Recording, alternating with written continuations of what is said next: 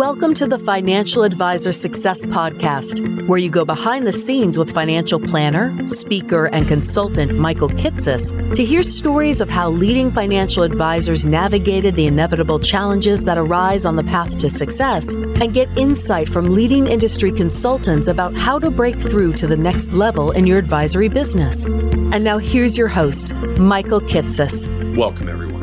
Welcome to the 181st episode of the Financial Advisor Success Podcast. My guest on today's podcast is Benjamin Brandt. Benjamin is the founder of Capital City Wealth Management, an independent RIA based in Bismarck, North Dakota, that oversees $60 million of assets under management for nearly 80 households.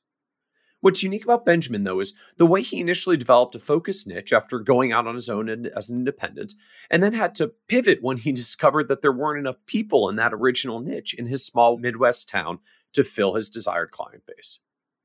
In this podcast, we talk in depth about how Benjamin initially selected and established his local niche, the way he optimized his website to maximize local search engine optimization opportunities, how he pivoted to launching a podcast to broaden his reach beyond his local market, the way he adapted his website SEO to draw attention to his new retirement podcast, and the marketing funnel that Benjamin has developed to turn his podcast listeners into email subscribers, into webinar watchers, and eventually into an introductory meeting as a prospective client. We also talk about how Benjamin is building his advisory firm to fit his own lifestyle goals, the way he runs meeting surges with all of his clients twice a year to maximize his focus and also his time off, the ongoing financial plan update and monitoring process he uses with clients to stay efficient, and why he intends to cap his practice once he achieves his goal of 100 clients and $100 million in assets under management by age 40. And be certain to listen to the end, where Benjamin shares the 5-10-15 rule he developed to figure out for himself what topics to cover on his podcast, the importance of creating forcing mechanisms for yourself to ensure that you stay focused on what really following through to achieve your goals, and why Benjamin believes that the key to long-term success as an advisor is giving yourself permission and the financial foundation to be able to grow slowly so you don't feel the pressure to take on clients who aren't a good fit but can be hard to let go of later. And so with that introduction, I hope you enjoyed this episode of the Financial Advisor Success Podcast with Benjamin Brandt. Welcome, Benjamin Brandt, to the Financial Advisor Success Podcast. Hey, Mike, thanks for having me. First time, long time. Excellent. I really excited to have you on the podcast to talk about just the dynamics of getting clients and growing your firm when you are not in a massive metropolitan area with a zillion people. When we just look out there at advisory firms, we are disproportionately concentrated on the coasts and in major metropolitan areas. And the math is sort of straightforward for what it is, like more density of people, more households, more opportunities to do business. But you live in a completely different world than that. You were in Bismarck, North Dakota. We were talking a little bit before the show, and I think your population in 100 miles is less than my population in about 3 miles here in the DC suburbs. And so I'm excited to talk about what does it look like when you're trying to build an advisory business in not necessarily the densest metropolitan areas, and just have to figure out those questions like, where am I going to focus my business? How am I going to get clients? What am I going to do when my problems are not like, oh, geez, there's 3 estate planning councils in my area. Which of the 3 am I going to go to start doing my networking? So what is it like building a business in Bismarck, North Dakota? Well, it's a blast. My office is 33 miles from the geographical center of North America, and Google is my playground. So we have access to every person on the planet, I suppose. But we started our firm, very traditionally. We knew we needed a niche. I spent several years with an insurance-focused type company before this. If we can get into that, if that's interesting, but we knew we needed a niche, so we picked retirement income planning. We like to say we teach people how to retire. And around here, coal and oil are the big industries, along with local government. And they built all these either refineries or coal mining or coal processing plants in the early 80s. And as I was starting the business, I started the business on my 33rd birthday in 2014, my current firm, Capital City Wealth Management. And everybody was 58 years old, because they had worked for these coal mines for 30 years and they were knocking on the door of retirement and they're middle-class millionaires. And that's what we said, we're going to build a niche around. The difficulty came when I went to the local coal mining industry conferences and I saw that there was less and less 58-year-olds every single year I went, and I said, I need to think of something to figure out where the next thing is. Coal mining is the current thing. What's the next thing? And that's kind of how I fell into podcasting. So you have a lot of interesting things there in that evolution that I want to understand and learn more about. So I guess just to start, like you said out of the gate, like we were starting our firm and knew we needed a niche, which I don't necessarily hear a lot of firms say. Obviously, for people who are regular listeners to the podcast, like we tend to beat this drum from the financial advisor success end. But like, what was it that led you to say, "Hey, I'm starting an advisory firm. I gotta go find a niche," as opposed to saying, like, "I'm starting an advisory firm. I got to get anybody in the door I can while I get started, and I'll figure out my niche later once I get my first base of clients." What was leading you to say, "I got to get going on this niche right away"? Part of it was kind of derived out of things I didn't like from the insurance world. The first time I helped somebody retire, it was probably 2007. And I thought, I only want to do this. Like, I have no interest anymore in life insurance or long-term care insurance, or I want to help this person with all the financial planning things and all the hand-holding that come from learning how to live off of your savings. And that's ultimately what led me to leave the insurance world, is that they kind of wanted to keep you in the generalist world, and I kind of wanted to be in the specialist world. I thought there's no point in me having 2,600 clients that are essentially just customers at that point. I just want 100 households, roughly $100 million in assets under management. Money goes a long ways in Bismarck, North Dakota, right? You don't need a whole ton of it as far as financial advisor, getting paid. And I said, I just want to do this one thing, and I want to be 1 mile wide and 10 miles deep. And I couldn't do that in the insurance world with minimum production requirements and new member requirements. It was a fraternal organization. And I said, I gotta go. So I went and here we are. I guess it'll be 6 years here coming up. Interesting. So it sounds like part of this was just kind of a personal intellectual stimulation. Like, I like doing this retirement stuff. I'm enjoying these conversations and working with these clients that are making this retirement transition. So I think I'm going to make that my thing. Like, is that a fair characterization, as opposed to, I've done a comprehensive analysis of 47 possible niches and have determined that I can maximize my opportunities here. You went there because it was interesting and connected with you after you did this for a while? Right. It grabbed me. I worked with young professionals, which I really liked. I taught quite a few Dave Ramsey Financial Peace University, so kind of coaching people on how to get out of debt. Had a ton of fun doing that. But I said I could do that, as a hobby, part-time or in the off hours or whatever. This is what grabs me the most, is people that have never had an advisor before, have worked for one company for 20, 30, 40 years, have accumulated $1 million or $2 million, and they got to turn that into paychecks for life. And they don't know about Social Security planning or Medicare or estate planning or guardrails or Roth conversions or anything like that. And they just want to collaborate with someone on how to figure this out. And that once I started doing that, it grabbed me and I said, this is what the next 40 years of my life are going to look like. I got to do this and only this. So I'm struck as well that you framed that actually a little bit more specifically than just working with retirees. You said, like, people have worked with one company for 20 or 30 years, now transitioning, never had an advisor before, and they're trying to figure this out. Do you actually try to target yourself that specifically in who you're going after, or is that just kind of how it's turned out, that you've got that level of specificity in the kinds of retirees that you're working with? Well, we certainly attract people that don't exactly fit that mold from time to time, but when I'm hosting my show, that's who I'm talking to. I'm talking to a very specific person, an avatar client who is a real client. And yeah, that's who I talk to. Generally speaking, they've never hired a financial advisor before, many years at the same company. They've amassed their wealth by just saving little bits every 2 weeks into their retirement plan. And they woke up one morning and were a millionaire, and, just grinding away and not a lot of inherited wealth, not a lot of really no business owners, but that's just kind of who I speak to on my show. And that's kind of who ends up, picking up the phone or logging into our calendar and scheduling appointments. Interesting. And so tell me a little bit more about what the concern or blocking point was for for doing this in your area? You said like you started going to stuff locally, like events and gatherings for coal miners who worked for their company for 20 or 30 years and were retiring, kind of fit this targeting on a local basis, and that there were fewer and fewer of them over time. So why were there fewer and fewer? Is that just part of the overall shift in the local industries that are there? They're just not as much coal mining, not as many employees in that channel as there were before, or something else was driving the shift? Well, it's certainly happening now. I mean, they're closing down many of the coal mines around here, but they built all the coal mines in the early 80s. So, you went to trade school or tech school, or you're in some kind of a tertiary program, you're an accountant or an HR or an engineer around the coal mining process.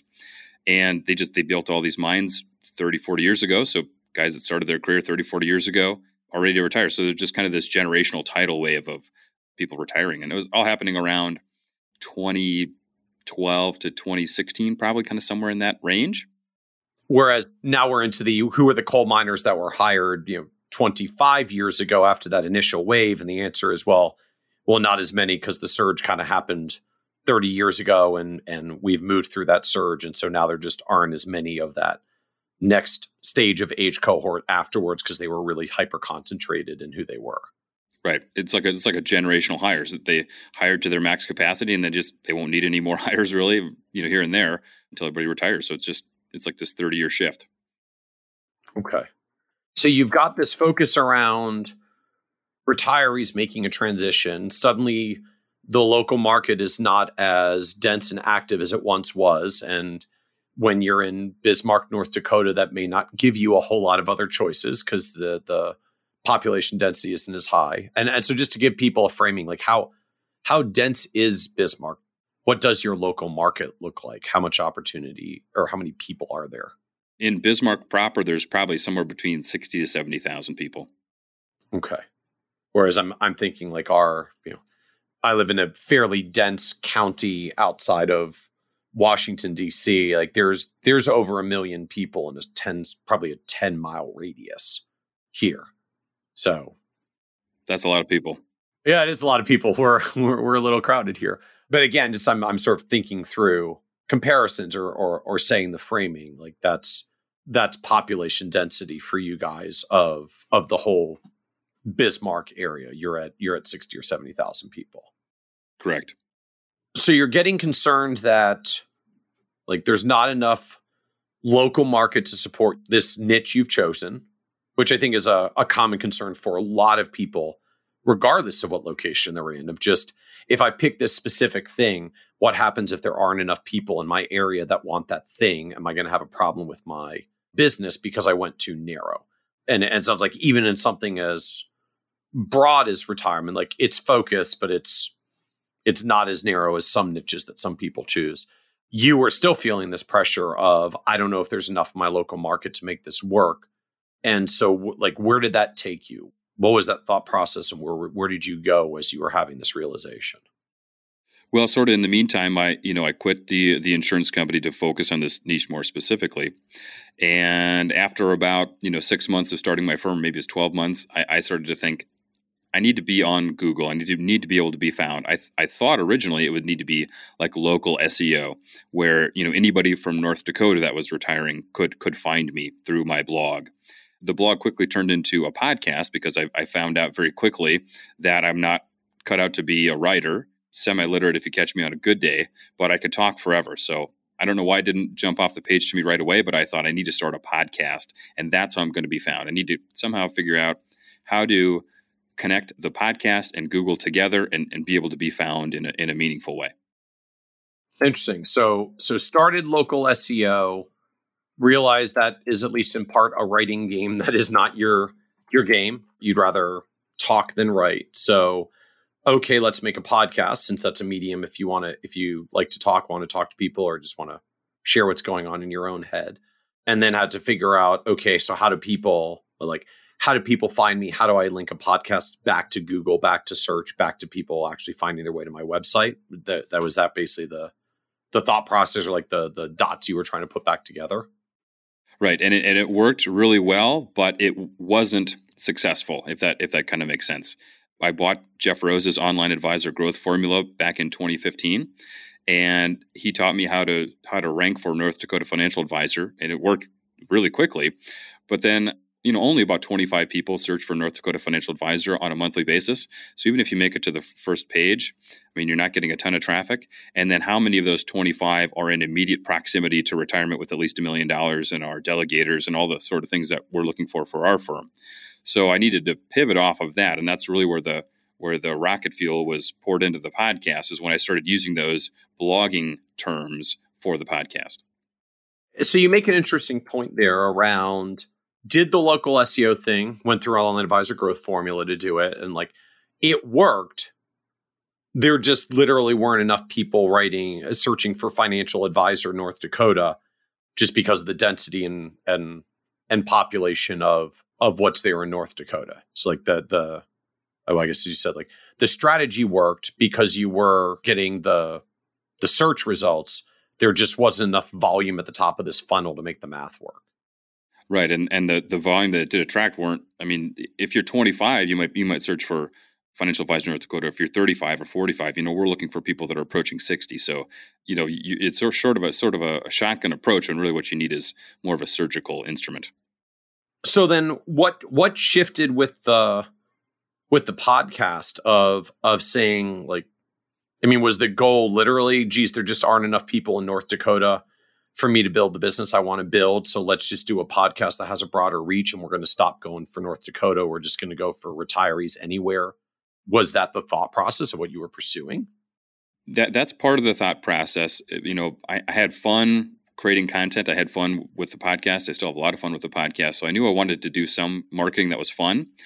But I thought, being in North Dakota, how can I use these new tricks, these new SEO tricks that I know how to do? How can I use that for podcast?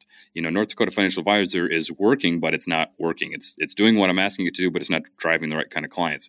So how can I use those blogging tricks to drive traffic to the podcast? And then it occurred to me that I need to start targeting the specific term retirement podcast. So when I would do media hits, I would link retirement podcast to my blog, Retirement Starts Today Radio. When I did, a guest post, or when I started to work with a developer to work on metadata for the website, it was always retirement podcast, retirement podcast, retirement podcast. And I think at the time it had 120 queries a month, which is quite a bit bigger than North Dakota Financial Advisor, and it's much more specific to my niche. Now it's hundreds a month. And in fact, there's a whole retirement podcast network that I'm involved in. That was Taylor Schulte's idea. That is around that idea. So once I started focusing all of my SEO efforts on retirement podcast, that's when everything really started to blow up. Interesting. So it's still really a version of, I'll call it good old fashioned search engine optimization, right? I got a thing. I want to make sure that when people search for that thing, I come up in the Google search results. But as opposed to saying, I want to own sort of the business directly, I do retirement planning in North Dakota, so I'm going to try to get, retirement planner North Dakota, financial advisor North Dakota, et cetera, saying, look, at the end of the day, if I want to reach retirees, some retirees are going to listen to podcasts. And so I'm just going to try to own retirement podcasts as a search term, so that when they search for that, they find their way to me and my podcast. And then from there, we'll figure out later how we actually turn someone who Googled retirement podcast into someone that actually does business with me as a financial advisor when they're transitioning into retirement.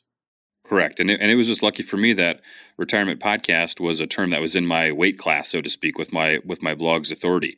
If I wanted to, try to rank for something like 401k rollover, right? I'm up there with NerdWallet and Investopedia and the Kitces blog, right? That's way outside of my weight class, and I shouldn't be, in competition with those sites. But retirement podcast at 120, queries a month back then, that was a weight class I could fight in. So I knew that I could target that term and have some success with it based on other trials and errors of SEO with North Dakota Financial Advisor, for example.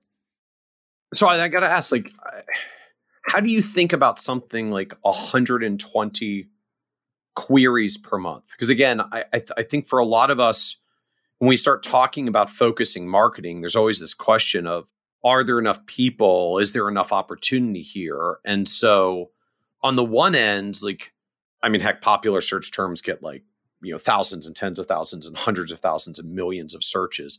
You're going after this thing that has 120 queries per month. On the other hand, as you noted, like that actually makes it searched infrequently enough that you could potentially own that term. And at the end of the day, we only need so many clients. Like if 120 prospects every month actually find their way to me, like I'm going to have way more prospects than I can handle. So it strikes me there's an interesting balance there of, on the one hand, that's kind of a fairly narrow, specific sort of search term and thing to go after. And on the other hand, like more than enough volume at the end of the day to get some clients. Is that how you approached it, or what were you thinking about as you're trying to decide what to go after and how to do this? Well, I was thinking of that 120 number with the idea of like a marketer that markets through nurturing. So I was reading Russell Brunson's, he's the ClickFunnels guy. I forget which book it was, but he talks about a value-driven sales funnel. So I looked at that 120 people per month, and I thought, okay, if I can get them to check out my blog, right? And if I exceed their expectations, I can maybe get them to download an episode.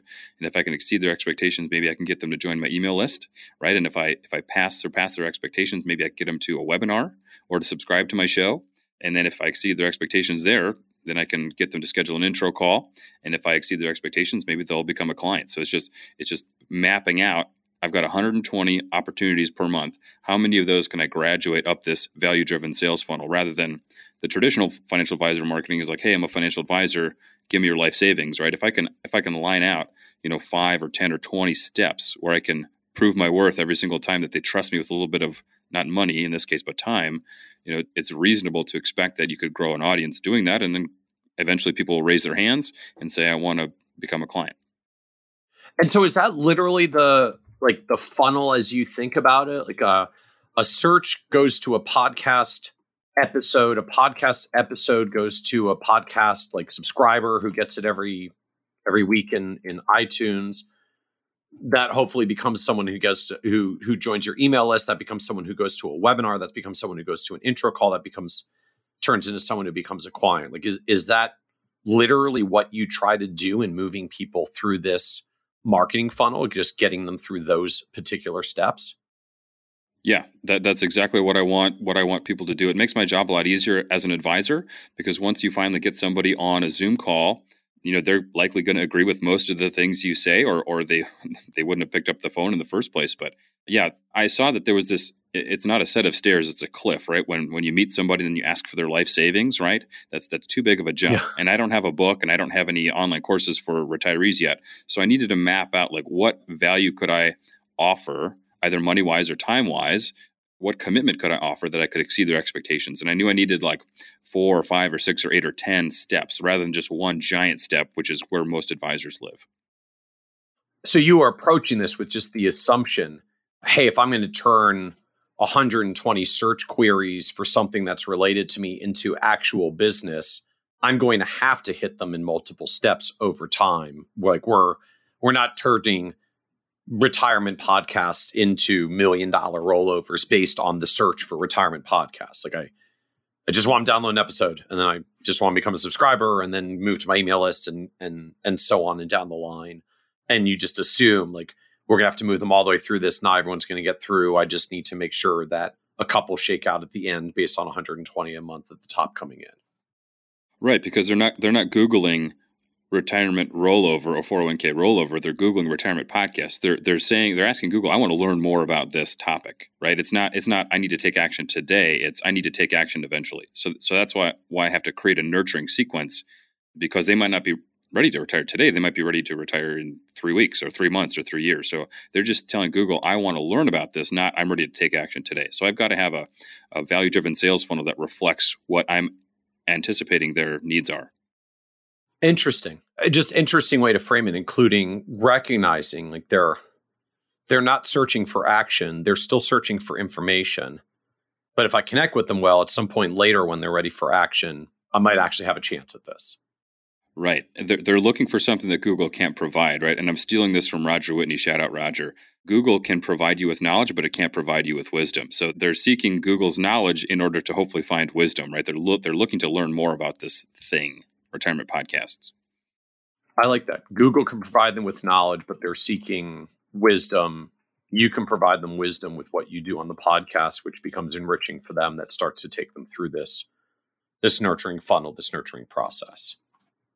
So as you look at this, how does this help us understand how this works in practice? Like what do you actually do or have done or have implemented to literally try to get them through these stages of search, podcast subscriber, email list, webinar, intro call, client? Like, how do you move them through this as a funnel? What do you do?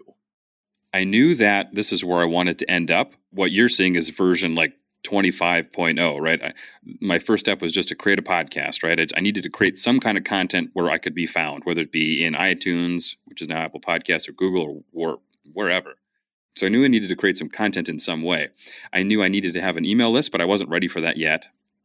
I didn't have the capacity to write weekly emails, I didn't have an email list. So I just knew where I wanted to go, and I said, what does version 1.0 look like? 1.0 looks like you create a show and you do all the editing and everything yourself. Okay, what does version 2.0 look like? Okay, well, it looks like, this. I try to figure out, this is where I want to go. I want to be like a Jeff Rose or a Roger Whitney or a Michael Kitces, but I know I can't arrive there on day one, but what can I do today as a version 1.0, as a deliverable? And then how can I get reps in and figure out what version 2.0 looks like? I like that framing because you like it. It doesn't make the stakes too high up front, right? I feel like for a lot of us, just if we expect too much out of it too early on, then it gets very demotivating if it doesn't produce those results, and we can kind of lose our momentum. And like, I mean this in the most positive way, but I feel like you set your expectations for yourself fairly low out of the gate. Like, just, this isn't my final version that's going to, crush it on my marketing growth. Just, what does version 1.0 look like? Like, I'm going to make a show, I'm going to edit it, and I'm going to put it on the internet, and we'll see if some people show up and listen to it. Well, that's the beauty of podcasting, right? Unless you already have, an audience on social media or something, nobody's going to hear your first couple shows. I mean, maybe a super fan will go back and all the way back to episode number 1, which people tell me they do, which I absolutely cringe when they tell me that, but I guess that's a compliment. But nobody's listening your first couple shows, right? Your mom's listening and your sister says she's listening, but she's probably not, and that's about it. So you can be awful out loud and just promise yourself that you're going to improve with repetition. So podcasting is perfect for that. Interesting. So very much approaching it with a learner's mind, a growth mindset. And I mean, I've heard people frame it similarly in the blogging context. And I think I've actually talked about this in our early version as well. Like, for as much traffic and engagement as Nerd's Eye View has right now, like, we all start from the same place at square one. Like, in the early days, it was like, woohoo, like, giant day. 6 people showed up on the website and read that thing. And I'm pretty sure all of them are my personal friends or family, because I told them I put something on the internet that day. But then a few, then half a dozen becomes a dozen becomes 2 dozen. And a few people share it with some other people who read it and share it with other people. And if you're creating something that's valuable, it starts to get out there. And then eventually it starts to compound if you keep producing that value. But recognizing everyone starts at square 1, 0 early on. Right. I talk to my audience 104 times a year. I've got a weekly newsletter and a weekly podcast. If I would have attempted that kind of volume on day one, I would have washed out, like 80% of all podcasters do. I would have washed out right away because I didn't have the reps to have the confidence to know that I could do something like that. I just didn't have the practice or the systems to do it. So just figure out what version 1.0 is, do that, and then figure out, okay, I know it's going to take me 25 steps to get there, or 50 or 5 or whatever it is. How do I do this step right now, get good at it, and then create the capacity for the next step? So what did you start out at? Like, what did you come out of the gate with that felt reasonable and manageable to you? I thought that weekly episodes were reasonable and manageable, not because I was looking internally at my own capacity, but because I was looking externally at, here's what all the other famous financial advisor podcasters do. They do weekly shows, so I got to do a weekly show. So I hit the ground running, and I published like 3 weekly episodes in a row. And then because I didn't have the reps, I immediately ran out of content, and my podcast went cold for 6 weeks or 2 months or something, which is exactly the opposite of what you want to do, right? The hardest thing to do is to build that momentum back up. Once you've got that momentum and people tuning in, you want to keep it going. So I know that now because I messed it up early on. So I messed it up, and then eventually I got some reps. I said, I'm going to do 2 episodes a month. And sometimes it was 2 in a week, and sometimes it was 3 or 4 weeks cold. I said, this isn't working to build the momentum I need. I need to bring on an editor to help hold me accountable. And I brought on Steve Stewart, and we agreed that we're going to do episodes on the 1st and 15th of every month, just like Payday, right? It's a financial show. And we did that for maybe a year and a half. And then in 2019, I said, all right, I'm going to go all in on podcasting. We're going to do weekly episodes because I had, at that point, whatever it was, 2 years of reps in, and I had some systems built, and I had some, time cut out of my calendar every week to record. And I didn't have that day one, but after, getting so many reps in, you can build that. I said, we're going to do every Monday morning. And here we are, 140 something episodes in. So there were a couple of striking things to me in there. The first was just this acknowledgement of don't come at this too hard and too quickly up front, or you will burn out, as I think you framed it well.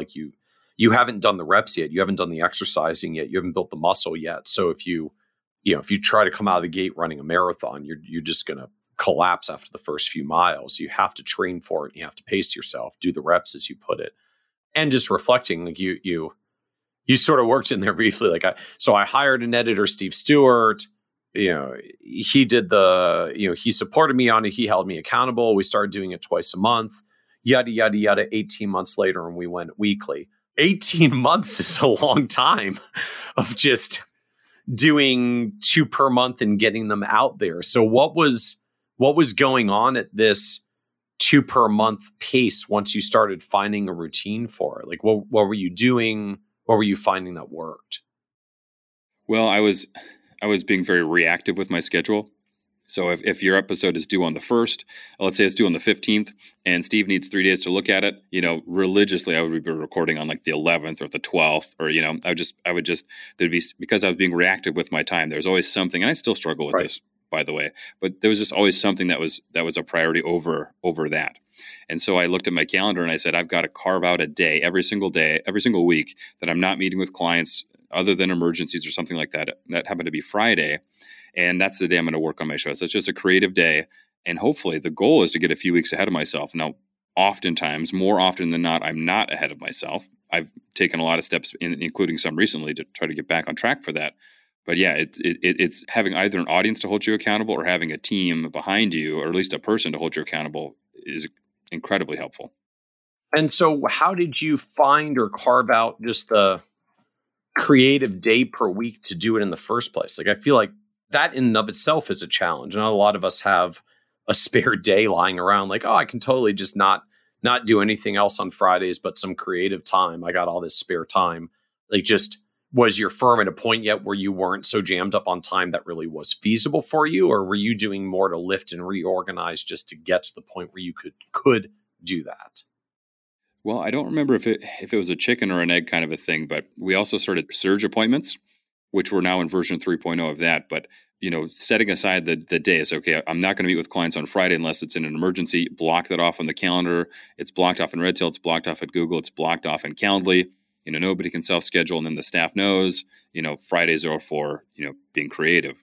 As we started doing surge appointments, we said, how can we apply this in other areas? So we said in September of 2018, we said, what if we didn't meet with any clients in December? And we liked that a lot. So then we thought it was valuable to our clients to be, just laser focused on just one topic at a time. And then we said, we liked that a lot. So what if in 2019 we did every other month? So we did January, March. I think we had 2 months in a row in September so that we didn't have to do December. And that worked really well. And the clients seemed to like it, and the staff really seemed to like it. So then in 2020, we're just meeting with clients in May and November. And so by compartmentalizing this time, it allows you to have free days or focus days, or I think that's a strategic coach thing. But then also to have days where this is just my creative day, because I'm not just taking appointments in a reactive way. I'm being proactive with my time and reaching out to clients ahead of time and saying, hey, May is the next time we're seeing clients, and here's all the stuff we're going to talk about. Schedule yourself here. So it's just, I think the answer to your question is you've got to be proactive with your time. If you're reactive, you're always going to be doing things on the deadline. So I'm struck by this structuring and what you're framing here as surge meetings. So I want to actually understand this evolution a little bit more. So it sounds like, it started almost 2 years ago. You said, we're just going to plan up front. We are not going to meet with any clients in December of 2018. So just letting everyone know up front, either schedule your client review meetings in November if you got end of year planning, or call us January after the new year. We're not meeting with anybody in December. And like, you just kind of out and said it, or this is what we're doing. We'll see how it goes. I don't think we message it to clients that way, but we just looked at our calendar and said, who do we meet with in November and December and January? And they're used to hearing from us those times, but either we're scrambling at the end of the year to get these Roth conversions done, or we're scrambling to do this or that. What if we just get out ahead of ourselves? And in October, we'll schedule the entire month of November for all those clients that we normally see during those times. Tell the client why this is in their better interest, not just my own convenience, but why this is good for you, and set those expectations properly. And it worked for everybody. Worked great for the staff. Worked great for me. We weren't rushing at the end of the year to complete Roth conversions or someone's open enrollment on their health insurance, whatever it is we're working on. And it just worked really well. So we repeated it and honed it. And now here we are, like I said, version 3.0, just meeting with clients twice a year. So I kind of get it on that end. I guess, anyone who's going to have year-end planning, you just let them know, like, hey, awesome news. We're going to schedule you in November. So we really have a lead time on your end of year planning. And, I don't think anybody's really complaining to say, like, hey, we're just going to be more proactive with end of year planning. Sounds great for clients. And, you just send out with a few more meetings in November or a few more meetings in January for the people that spill over the other direction. But I'm struck then you said, so in 2019, then you started meeting with all your clients every other month. So like, talk to me about what that looks like in practice. Just I sort of feel like that's, hair on fire month, then quiet month, then hair on fire month, then quiet month. Like, if I had no client meetings for a whole month, that feels like a really quiet month. And then bunching 2 months worth of client meetings into 1 month feels sort of hair on fire on the other end. Is that overstating the case, or is that just the cadence you are comfortable with? Like, how does this play out when you start putting client meetings every other month in lumps? Well, the thing that I really liked about it was you're having, so we have a tight niche, right? All of our clients are either on the cusp of retirement or actively living off of their savings. So we're talking about the same things over and over and over again. So I found myself on an average day, like I get to the office at 8:30, whatever, after I drop my kids off at school, and I have some coffee, talk with the staff, see what's on CNBC, sit down, check my email. An hour later, however many tasks went by, check Twitter. There's a compliance article that's interesting. I'll read that. Maybe I'll do some research for the show. Maybe I'll return a call for a client. Then I'll have a client appointment. Then I'll do this. And I was reacting all the time, and I was doing 12 different things in a day. And I thought, through coaching, I went through Matt Jarvis and Stephanie Bogan's Limitless Advisor program, which I'm still involved in. And they talked about how it takes 2 hours. It takes 2 hours of attempts to like hit your peak focus time. And so if you're just reacting constantly to whatever pops up into your email inbox, you're going to feel like you're busy, but you're not going to be productive. So they encourage you to apply that to your client appointments. So rather than having 5 appointments a week every week, what if you had 5 appointments a day for a specific amount of time? And so that's why I approached the staff with this idea, and they thought that it was too much too quick. So that's why we decided December. Evaluate how that felt. It felt great. Then we'll just do every other month. So I might not do new client appointments, on a surge month. I might not do as much, coaching for podcasting in May. I might push compliance tasks to either April or June. Rebalancing probably April or June. So it's just I'm going to do one thing until it's done, then move on to the next thing, just so I can get maximum mental capacity, which is fairly limited in my brain because of other things that are going on in my life. But how can I get maximum efficiency with limited time? And is that literally what you do? Like 5 client meetings a day for days or weeks or an entire month? Yeah, we'll have roughly 42 appointments this month. I went back to a couple previous years and I had our staff look, how many appointments did we have between January 1st and June 1st last year? And it's like, you had 67 appointments, and that's including new clients and whatever else. And I said, 67 appointments in 6 months. It feels like 10 appointments a month, right? I mean, and you think you're busy all the time, but really 10 appointments a month, I could probably do all that in 1 month. I could probably do all that in 3 weeks. When you think about 5 or 6 appointments a day, top of the hour, 9 a.m. to 3 p.m. or whatever it is. I try to not be in the office more than about 25 hours a week. So I've got to kind of structure the day appropriately. But yeah, I said, let me see what I have been doing and the number was something like 67. I said, I can be much more efficient with my time than that. And so it doesn't it doesn't burn you out to be doing that many meetings that intensively. It's exactly the opposite, because there's a finish line. When you're being reactive with your time, you're never done. There's never a point where you can, other than Friday afternoon, where you can say, oh, I guess I'm done till Monday morning. There's never a time when you say, I'm done with that task, because tasks just appear and you put out fires constantly. But if you say, I'm going to reach out to all 80 of our clients this month, and we're going to probably, connect with 2/3 of them, and we're going to meet with all of them. It's going to be something like 4 or 5 appointments a day, not meeting on Fridays. And you're going to knock out 40 or 50 appointments, and then you're quote unquote done until either they have an emergency, they need you for something, or you set the expectations. All right, we'll talk to you in November. Interesting. And so you can do this grind of 5+ meetings a day on an ongoing basis for several weeks, because once I get through this, I'm done with them and I get to breathe, and B, I'm not just done, I'm done for a while, because I won't be back to more meetings for another month or another several months now, because I surged through them all. So big burst, but then big breather. Well, it's better for the client too, because again, we're cheating a little bit because we have a niche that we're really tight to. But I'm just looking at a review that I had on just yesterday, and we talked about, reviewed the client's guardrails, reviewed their 2019 taxes, asked about if they got a stimulus check or not, talked about some of the charitable tax deductions they're working on, and then reminded them that RMDs have been waived for the year for, I know he manages his dad's money as well. I'm having those 5 little conversations in basically every single appointment at the top of every hour, Monday through Thursday, with a couple, time out for lunch and things like that, staff meetings. But so the client gets more out of it, because I'm getting these reps of, we got to talk about this, then we got to talk about this, then we got to talk about this. I mean, there's, and we're doing this over Zoom now because of the coronavirus, but we pack every minute of that 45 minutes most of the time. So I think the client significantly benefits, because I'm having the exact same conversation, more or less, with the exact same style of client.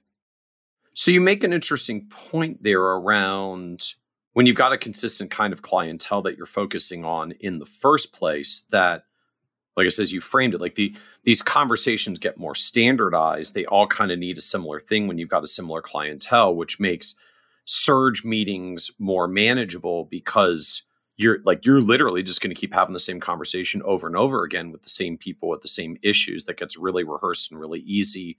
And you can template all the stuff that you're doing, because you're serving a consistent clientele that need a consistent thing. It gets efficient. And then why not just do it in a surge all at once? Right. And when you're meeting with 5 clients a week rather than 25 clients a week, you're getting out of a rhythm, right? So when I was meeting with clients on a non-surge basis, I would have I would have my agenda, right? But then I would be like, because I hadn't met with a client in maybe a day and a half, I'd be like, oh, I forgot to talk to them about, we're going to do a Roth conversion, based on your taxes last year. We're going to do that in November. I didn't plant that seed. I forgot about it, missed that planning opportunity. Or I forgot to review their beneficiaries with them. Or I forgot to, you're reactive, like, oh, I wish I would have done that. But if you're meeting with a very similar client at the top of every hour, 4, 5, 6, 7, 8 times in a day, maybe not 8, but 5 or 6 times in a day, you're not going to forget that, because you're getting those reps in, repetition. And you had mentioned this sort of series of lists of issues that you're going through with clients right now, like checking with their spending guardrails. Did they get a stimulus check? Remind them their RMDs are waived. Is this just literally like you've got a standardized agenda? Everybody essentially has an agenda that's, if not identical, at least mostly the same, because it's similar clients with similar issues, and you just repeat the same agenda over and over again? Yeah, pretty much. I mean, I'm cheating a little bit again, because I have 80 clients. We're going to stop at 100 clients. I know these people, right? I know them when they call the office. We don't have to say, who is this? Because we recognize their voice, right? We're intentionally small because we can do this sort of stuff that is so easy it almost feels like cheating, right? I know Scott, and I know that these are the things we talked about last time. These are the specific pieces that interest him. It's 80% like the last appointment, and it's 70% like the next appointment. And so I can, in the 15 minutes I have before the appointment, I look through their file, and this takes prep time, of course, ahead of the, before a surge, of course. But then I'd write down, these are the 5 things that apply to them. And it's 4 of those are for the next one. And the next guy has 2 more than that. But it's like you say, it's really similar, because they're all living off their savings. So they're similar age and similar income. And yeah, I mean, so much of it applies to everyone. that you get those reps in and it becomes really easy, much more efficient use of your time. And so I got to ask, like, do you get bored sometimes having the same conversations with a set of clients over and over again?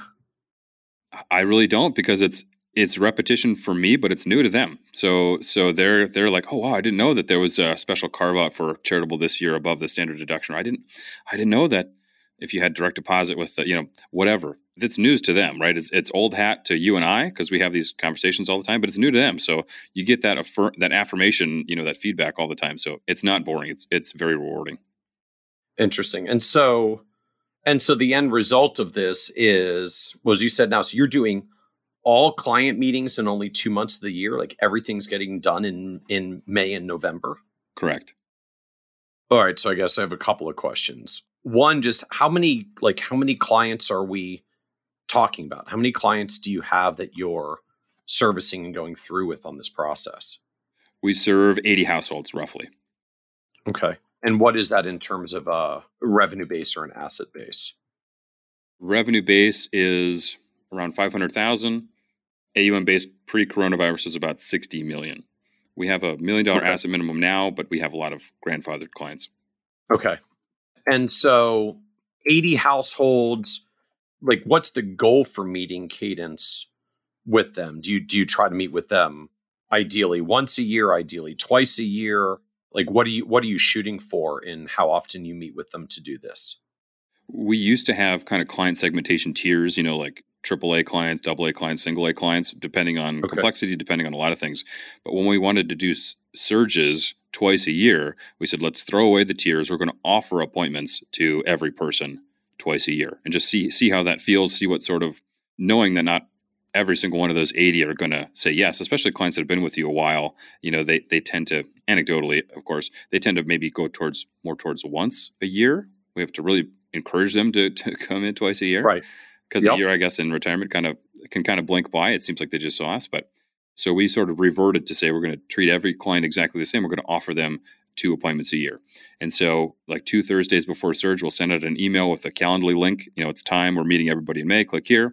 Send that out Thursday, reviewing every Monday morning staff meeting who said, let's do it and who didn't. And then identifying we absolutely have to meet with this person, give them a phone call, or, this person is fine until November. We'll just note that they didn't want to meet in their file. So I had guessed he would hit probably 60%-ish. I think that's where we'll end up. We've got scheduled appointments roughly in the mid 40s right now out of 80. But I think by the end of May, if the last week in May is still pretty open, I think we'll hit about what we're shooting for. Interesting. And so again, just it's intensive. So what does a typical surge day look like for you in practice? Or I guess even a surge week, since it sounds like there's a bit of a weekly cadence to this. So I carve out some time to go to the gym. The gyms in Bismarck just opened up Monday, May 11th. So I get to the office anywhere from 8:30 to 9:30, depending on what's going on at home and depending on what's going on here. And then we'll have meetings at the top of the hour until either 2 or 3 or 4, depending upon. I think the latest appointment we'll set is 3, but just kind of depending on demand. So that'll be a 9, 10, 11, 12, 1, 2. I think we've been doing 4, 5, 6 appointments a day, something like that. Trying to get them right at the top of every hour rather than like 90 minutes between or 30 minutes between, just 45-minute Zoom call, 15 minutes between so you can eat some peanuts or use the bathroom or whatever you got to do. Top of the hour every hour is the goal.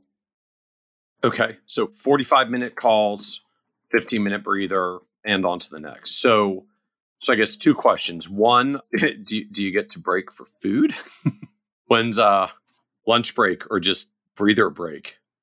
Well, I did have to, after week 1 in May, I did have to schedule, like I had to put in Calendly lunch, at least once a day.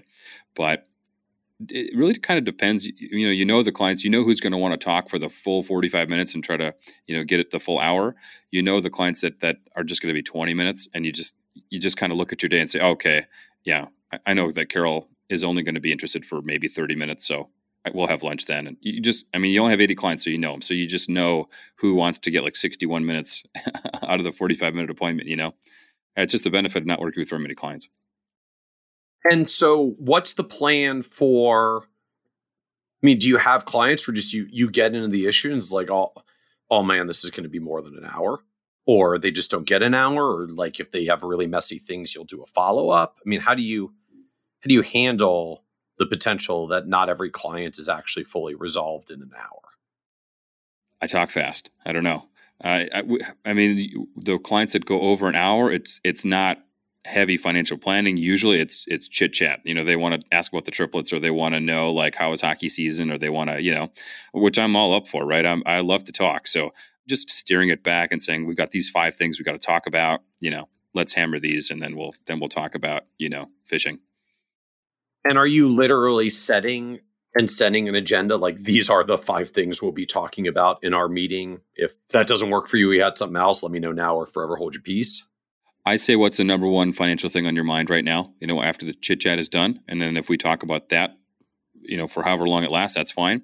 But again, since all of our clients are so similar, income wise, asset wise, maybe not asset wise, but income wise, middle class millionaires, we got these 5 things, or maybe it's 3 things, or maybe it's 7 things, but, I let them know we got these things to talk about. So if it gets too chatty and we're running long, I try to steer the conversation back. So I don't really give them the agenda. I say, these are, what's on your mind first. I've got these 3 things to talk about, but maybe more informal than it should be, but that's kind of the space we're at right now. Okay. And just the reality is they've already been given the expectation, understanding that like, this is an hour meeting. It's been scheduled for an hour. And so they just, they accept an hour because that's what they're told for how it works at the end of the day. Like, it sounds like there's a piece of that as well. Just when you tell them it's an hour, it turns out to be an hour. If you tell them it's 2 hours, it'll turn out to be 2 hours. We actually scheduled for 45 minutes. So on Calendly, it says ongoing planning. This is your semi-annual check-in. We're going to, where we talk about your retirement plan, and it says 45 minutes. So it's 3 to 3:45. When it pops up in their calendar, it's 3 to 3:45. So it gives us a built-in 15 minutes if we have to run long or if we have to whatever. So we're setting those expectations ahead of time so that the client's not surprised by any curveballs coming at them.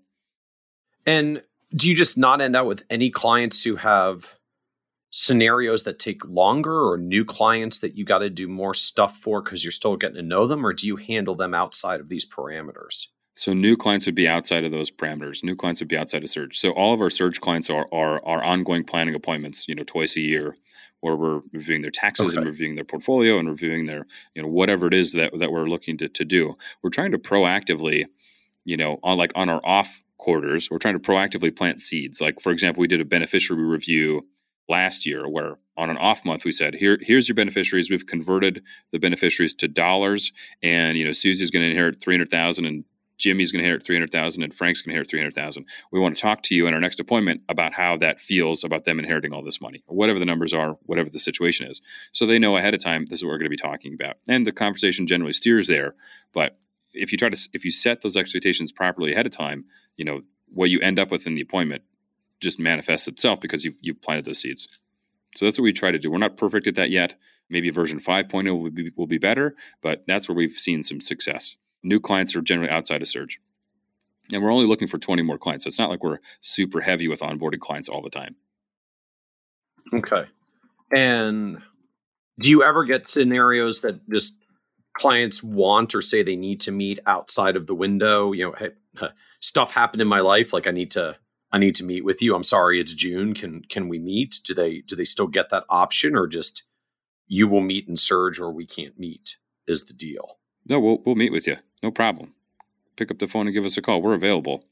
We just know that the most efficient use of our time is doing it this way, just because of trial and error. But anecdotally, I found that if you are proactive with your meetings, that's going to be, I would bet you hard money, that'd be 80 to 90% of your appointments if you're proactive. Because just the reality is, if you've really been structured and you're meeting with them twice a year, and they know you're meeting with them twice a year, and they know when it's coming, and they know it's going to be structured because they know exactly when it's going to be because you've already told them it's May and November. Most of the time, either they don't have questions, there's not that much going on, or when they know it's coming, they just wait until the November meeting, unless it's really, truly urgent. And at the end of the day, there's just not that much that really ends up being that urgent. No, I mean, we tell clients I'm on call by email pretty much 24/7. So don't hesitate to reach out, but we've got you scheduled for May and November. So I know that for an advisor, that sounds kind of crazy. When I first heard it in my head, it was crazy, but try it out. Yeah, you'll be really surprised that being proactive is just so much more efficient, and the client gets a lot more out of it at the end of the day, rather than, you living in your email inbox and having that be your to-do list, which I'm still guilty of some of the time. It's better for the client, better for your practice to be proactive and say, we're going to meet with you twice a year, May and November, or whatever the months are that work for whatever niche you're serving. And if something comes up, either the staff can handle it right away, or you can meet with them. I mean, it's not against the rules to meet with somebody off surge. You'll just find that after you do it for a while, those meetings are very infrequent. And so how do you handle the meeting prep that goes with all these meetings and all this activity? So for May, we picked May because people on non-coronavirus years, your taxes are due in April. Yeah. So we send out, here's the calendar link. Here's the share file link. We want to review your taxes. We do that a couple weeks ahead of time. And then as those tax returns roll in, I run them through Holistiplan. And our clients are somewhat similar income-wise, somewhat similar asset-wise. So I can say, okay, Scott's got $20,000 left, before he hits the top of the 22% bracket, or he starts to get in trouble with his Medicare premiums. That's something we're going to talk about. And look back, 2019, we did a $15,000 conversion. Okay, well, we'll probably shoot for that next year. We're not doing that now, but we're planting the seed that this is what we'll probably talk about in November. So you got to get a couple weeks out ahead of yourself. But if everybody's scheduling around the same time, you're going to have this natural workflow of, I've got 2 weeks before surge, tax returns are rolling in, and here's how I'm processing them. So if you wait until you're in surge, you'll find that you're not having any time, and your brain is other places with, XYZ service work that, client gave you about, I'm withholding too much of my federal taxes, whatever it might be. But you got to get out ahead of yourself a couple weeks. Lay that track out in front of you. But again, you make an interesting point, like outside of coronavirus craziness, like we're meeting with our clients in May. We know they'll all have just gone through tax season in April, so we should be able to get their tax returns. We can ask for the tax returns up front. We know we'll be able to drop them in a Holistiplan to do an analysis of them. All this stuff gets structured and set up front, so we know what we're doing, when we're doing it, and how we're doing it. And so when you get into the actual meeting cycle now, it's gotten a heck of a lot simpler, because it's just, I got like 50 clients meeting. They've sent 50 tax returns. I drop 50 returns into Holistiplan. I do my 50 analyses, and I'm off and running. Right. And then in November, they know that we're going to probably talk about Roth conversions. We're probably going to talk about, how to, guardrails. We're going to talk about how did your income feel for 2020? Did it feel like you had too much at the end of the month, not quite enough? How can we tweak that? You can talk about portfolio reviews anytime you want to. You can fit those into May or fit those into November or both. End of the year Roth conversion, end of the year open enrollment for your health insurance. Figuring out what your niche is, and then what times of the year really apply. And so for retirement planning, I think it's taxes and it's health insurance. And so that May and November made the most sense. Okay. Interesting. And just talk to us a little bit more about what you're actually doing with Holistiplan, because that in and of itself is a newer tool that not a lot of advisors are familiar with. What I really like about Holistiplan is you can, the tax report. So you upload the return into Holistiplan, and you don't do any data entry, which I really love. Eventually, I want to train my staff to do this. I do it myself now. But you upload the return into Holistiplan, and then it reads the PDF, and it prints out a super simple report that says, here's your total income, here's your total taxes, here's your marginal rate, here's your effective rate, and then it goes through, here's how much room you have before Medicare taxes, here's how much room you have in the tax bracket that you're in. And then it's a whole list of like green, yellow, red of, your yellow that you're going to lose the deductibility of, whatever credit or deduction, and it just simplifies it rather than a really kind of archaic looking, intimidating document of like all these numbers that most people, including myself, sometimes you don't know what they mean. Holistiplan says it converts it back into plain English that says, I'm screen sharing on a Zoom call. Hey, Scott, you earned $156,000 last year. Here's how much room we have. And it's just printed out as a graphic. Here's how much room we have in this bracket. Here's how much room we have before we start to get in trouble with our Medicare premiums. That's starting to look to me like a $27,000 Roth conversion in November. What are your thoughts about that? And just let it lead the conversation. Okay. And so the appeal for Holistiplan is, as you put it, no data entry, because you just literally upload a PDF of a tax return and it does the analysis. Like it scans the tax return and pulls the numbers and figures out the stuff on its own. Yep. And depending on your niche, you're going to know what you're looking for. I mean, so you can tune out the 90% that's just going to be noise and doesn't apply to your audience. Right. And so what else do you use for software and tools just for running the business and executing on all this? We use this crazy new software called Excel spreadsheets. That's what our guardrails live in. We use it more as a. I've heard of that one. It's an up and coming software.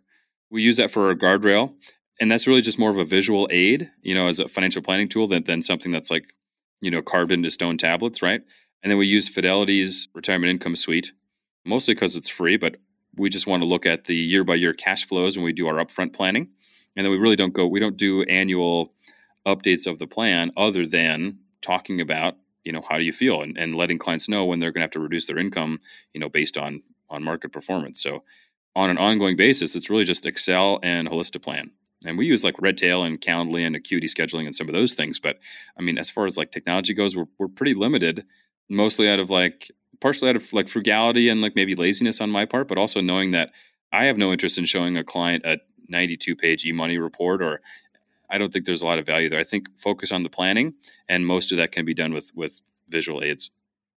So talk to us about what this guardrail sheet is that you're creating, giving to people in Excel. Yeah, so it's just using Guyton's guardrails, and it's saying that we invest for all of our clients in a very similar way, generically 60-40. And, Guyton's research says basically that if your initial withdrawal rate increases by 20%, which you can convert that into a portfolio balance, and if it stays there for 3 months, we got to think about reducing your income. So it's all financial planning. It's saying when your portfolio reaches this amount, we've got to reduce our income by this amount. So it takes all the scariness out of it. So let's say, Michael, we've got to reduce your and your wife's income when your portfolio drops and stays below $1.5 million, and you're at $2 million. So you've got $500,000 worth of buffer if the market misbehaves, or if you want to go buy an RV or something, or a house on Cape Cod. We know exactly where we'd have to reduce your income based on this, this research that we outlined basically. And so when you and your wife turn on CNBC and it says the Dow has fallen 10% in a day, you just log into your Fidelity account and you say, we're at 1.8 million. And we know we don't have to reduce to 1.5, and you just go on with your day. So it doesn't have to be any more complicated than that. We just set expectations saying that on average, a 40-year retirement has 2 to 3 cuts and maybe 6 or 7 raises. And we just, our hope would be the cuts aren't all in a row, because that would be painful. But if that happens, we know what the cut is. It's roughly 10%. So your $7,000 monthly income becomes $6,300. So maybe we outline, what that would mean. Instead of 3 trips, we take 2 or whatever that would be. And then it's just managing expectations and financial planning. I mean, the individual investments, I guess, are important, but it's significantly less important than the actual behavioral coaching.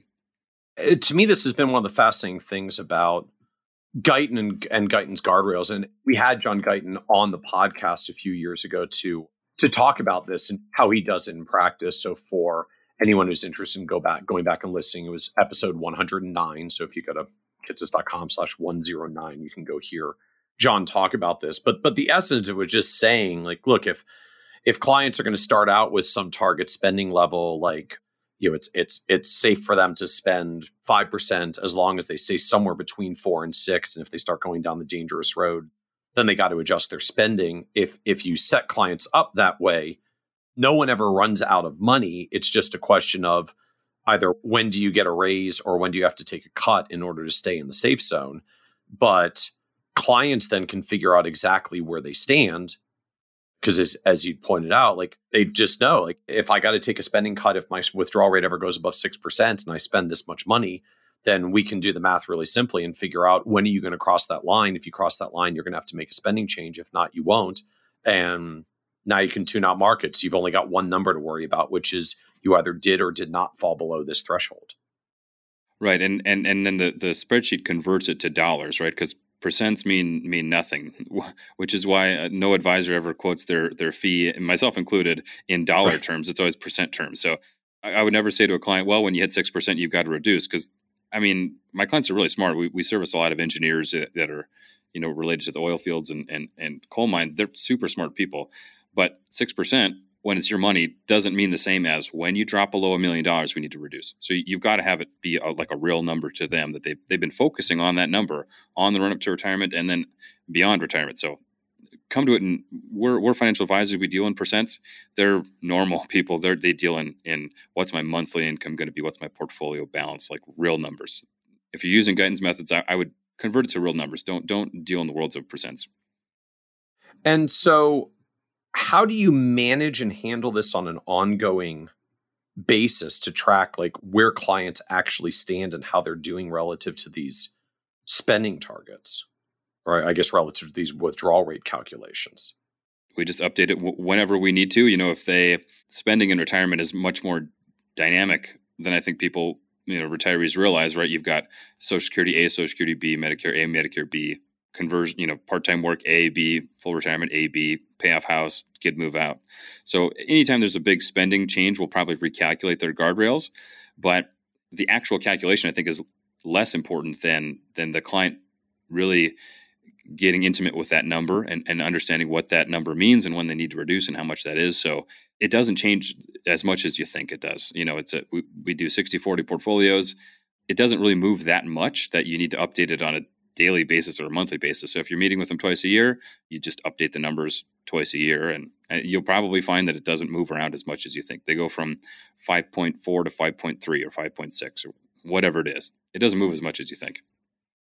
And so as you're doing this in practice, it just means as clients go through their review cycle once a year, you've got to, or I guess twice a year, you've got to pull out the spreadsheet, grab the client's current spending, grab the client's current account balance, divide A into B to figure out what the rate is and make sure that they're still within the guardrail parameters.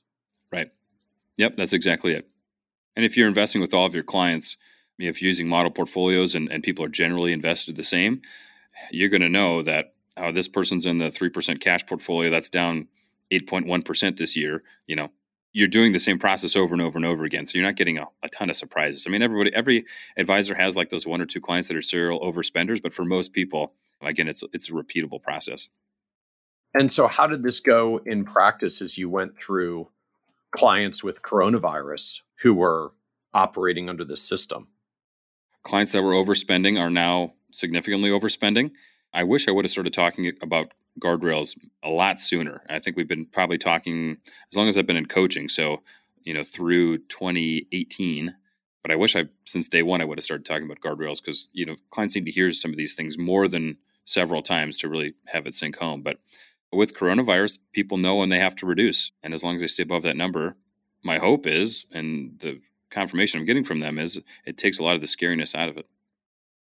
Interesting. And so this just becomes a thing that you track on an ongoing basis for clients. And just, this is part of the dialogues. This is part of how you do planning, as opposed to saying we're going to run a, updated eMoney or Money Guide Pro retirement projections. Just, we're going to look at your ongoing withdrawal rate. And as long as you're in the zone, then we're good. Right. And if they asked us to rerun their plan, we would. I mean, we say that we offer unlimited comprehensive retirement planning, whatever your interpretation of that is. So if they wanted us to run it, every twice a year, we're comfortable doing that, but don't think that's necessary. If we just use this Excel sheet. We know that we need to, if we want to ensure that we're never going to run out of income, we have to be willing to reduce slowly over time. We have those conversations. If somebody's not a fit for that, we just wouldn't bring them on as a client, right? Again, we're not trying to have 10,000 clients. We think we can accurately or efficiently serve 100 households. So we set those expectations ahead of time, especially if they come to us through the show. We talk about these kind of things on the show, so they're already in tune with it, or they wouldn't have called us in the first place. So I don't know. Maybe it sounds more difficult than it is, but it works pretty well. And then talk to us about what you're doing in terms of retirement projections in the first place. You had mentioned Fidelity's retirement income suite. So I don't know that a lot of advisors are familiar with the tools that Fidelity offers in this area, as opposed to I'll call them our traditional, at least, Money Guide Pro, eMoney Advisor, Right Capital, and those kinds of tools.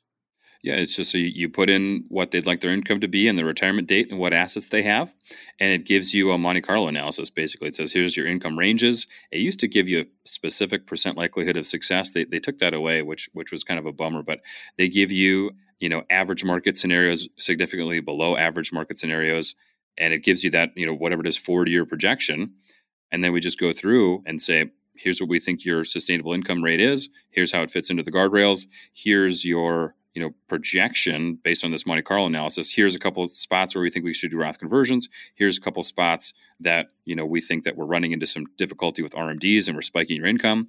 So this is what we're going to be, we're going to be having these kind of conversations twice a year for the next however long our relationship lasts. So we feel we only really need that software to kick off the relationship. And then, monitoring the situation is based on portfolio value and income and whatever other financial planning needs they have. So I don't think we need software for that. And so this is a tool you get as a part of keeping assets with Fidelity as a custodian? Correct. Okay. And I think you said and doesn't have a separate cost. It's just part of the platform. I can only assume it's free to everyone because we're a teeny tiny speck on Fidelity's radar and it's free to us. So, and so I guess I'm just curious for all the advisors that maybe listening are saying but how can this go into as much depth as what you're doing or what others are doing in tools like eMoney? How would you respond? I mean, I've got the one-page financial plan. I've got the guardrails. I've got, here's what we need to work on first. If I handed you a 70-page financial plan, if you're not a financial advisor, you'd look at that 70-page financial plan and say, oh my, there's complete overwhelm, right? I've got the 70-page financial plan, right? I can have one in Fidelity, like if we have a surplus of paper that we need to get rid of. But if we have a super analytical client, I could bring that out and show them. But that's almost nobody. People want to know, can I retire? What kind of income can I have? What's the likelihood of XYZ happening? What's the strategy if the market crashes? What are we going to do? I mean, and that's all behavioral stuff, right? That's all stuff we can actually change by changing our behavior. So the 70-page financial plan is a bunch of graphs and it's a bunch of projections. As soon as the tax rates change once, throw it out the window. As soon as the market changes, throw it out the window. So I want to launch the relationship using that so that we can see, okay, if everything looks great, as long as we do this, this, and this, we should be fine. But I want the relationship, the one-on-one relationship where we have, little conversations a couple times a year, and then we're not going to have to make big changes if we're just making little course corrections over time. So we don't need software for that. And so help us understand where this is building for you. You've mentioned a few times that you only want about 20 more clients. You're at 80, you want to get to 100, and then that's the number. So I guess just talk to us about how do you set that goal? Where does that number come from? How did you arrive at this as a goal or an intention? Well, I don't want to grow the firm beyond myself. I reserve the right to change my mind at some arbitrary point in the future, but I think that I can service 100 clients, meeting with them a couple times a year, as long as they're in this tight niche of living off their savings. And I've got a show that is, pretty big. And so I can be really choosy about who we bring on. If they're not a hell yes, they're a no. A lot of do-it-yourself investors, someone around 70% of our audience and many audiences as do-it-yourself investors. So we thought, the next 20 that are really great fits, and then we'll stop at 100. Again, I've got 6 kids, so I'm not the guy that's working 80 hours a week. I track my time daily. I try to keep it under between 20 and 30 hours a week in the office. If I have 800 clients, I can't do that. When I was with the insurance company, they wanted you to have 1,200 clients, so I had extreme distaste for that. So I just want to have an amazing collaborative relationship with 100 people, and I don't want to monitor advisors. I don't want to deal with all that. I got into this business to serve clients. I'm going to do whatever I can to my schedule to just serve clients, and the firm's never going to be worth $1 billion or anything like that. So that's where, lifestyle meets practicality meets, capacity. Interesting. And so, say the least, you're fine. You're fine if it doesn't turn into a $1 billion firm. This is just not the goal, not the journey of what you want to build. No, because and I've heard you say this a million times, Michael. At some point, you're not a financial advisor anymore. You're a CEO, or you're a manager, or you're a something. Mm-hmm. You're managing people that aren't your clients. You're managing employees. And we've got two staff here that do a fantastic job, but I don't want to manage financial advisors. I want to manage client relationships. So you've got 2 staff, I guess, just supporting administratively on executing the business and what it does? Yeah, we've got a client relationship manager and an office manager. Okay. And the idea is that's where it ends. Correct. And so do you worry at all of just what happens to the practice if something happens to you, or how do you harvest the value out of this someday eventually you're going to want to retire? Or are these just not things that are concerns for you? Well, I don't ever see myself retiring. I'm 38. I figure my original goal when I set it out, in my earlier 30s, by my 40th birthday, which was September of 2021. Yeah, September 2021, I'll be 40. So I thought 100 households, 100 million in assets, above 50% profitability. That goes a long way in Bismarck, North Dakota. And I don't want any more responsibility than that. I think I can serve 100 clients well. Maybe that means we can.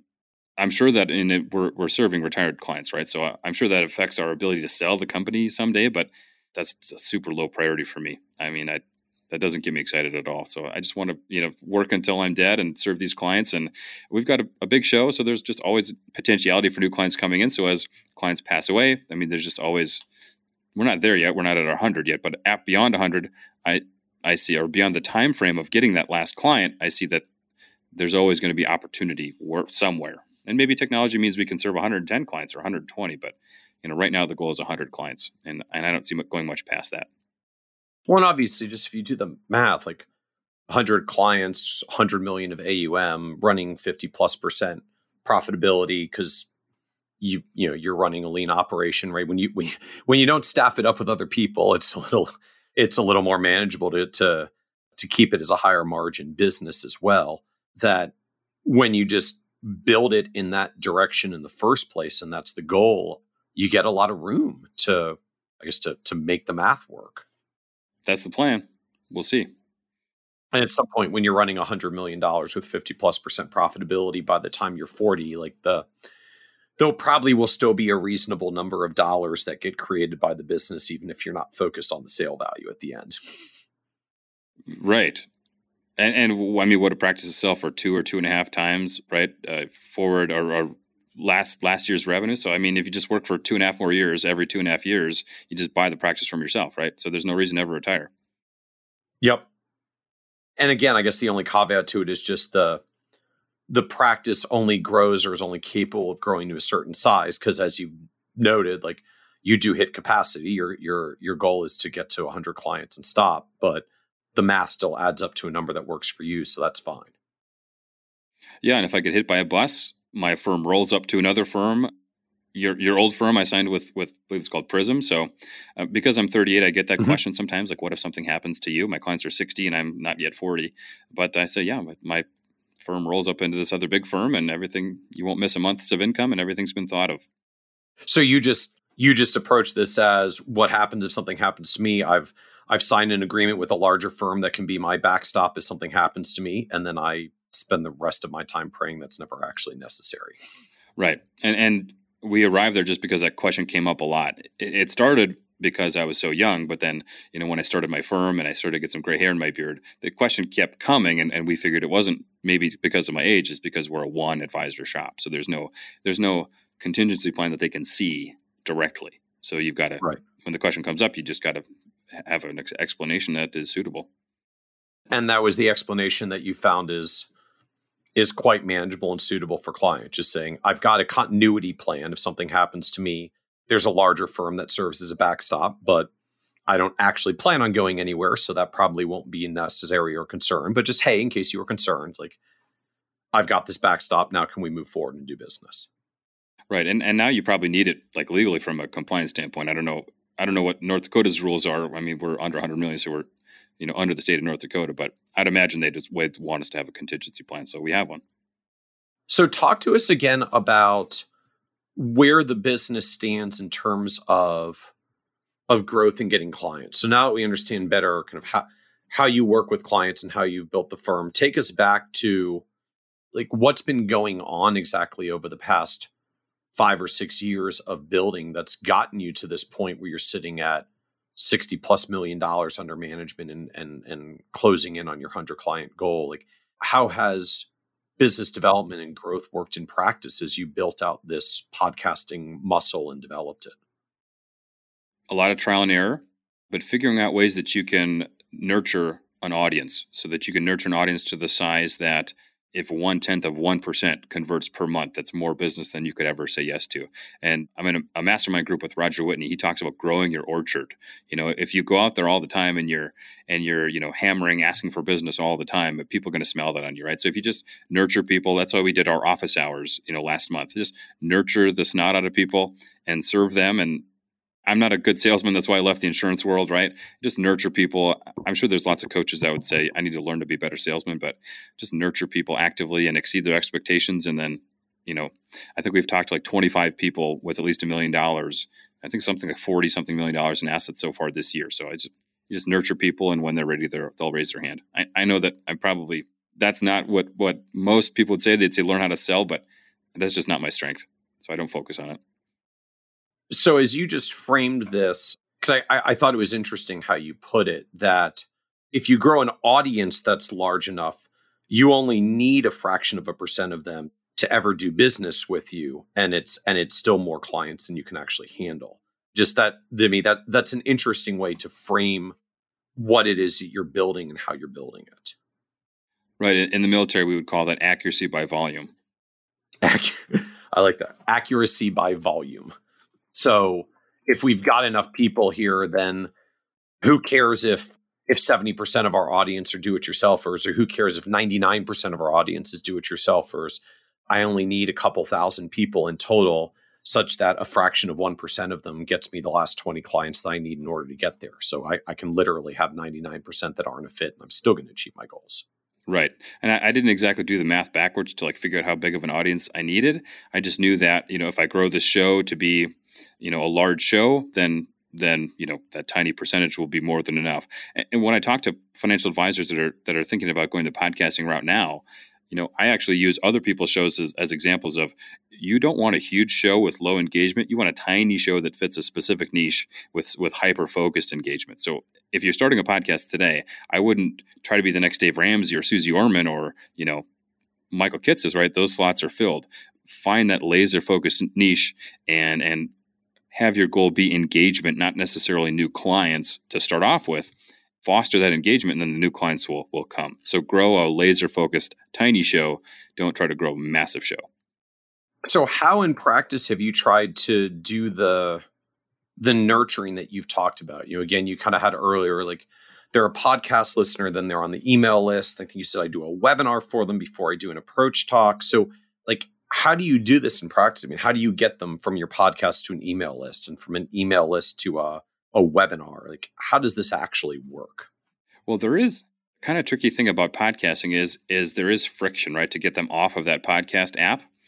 So I would use something like PrettyLink, which is just a free WordPress plugin, where you would say something like, if you want to learn more about this episode, or you want to find some free resources, go to retirementstartstoday.com/toolkit or something like that. That website itself doesn't exist, but you create the PrettyLink link that they could just type it in and it'll redirect them to. So this works really well with free resources, what they would download from you in exchange for their email address. That's how you get them on your email list.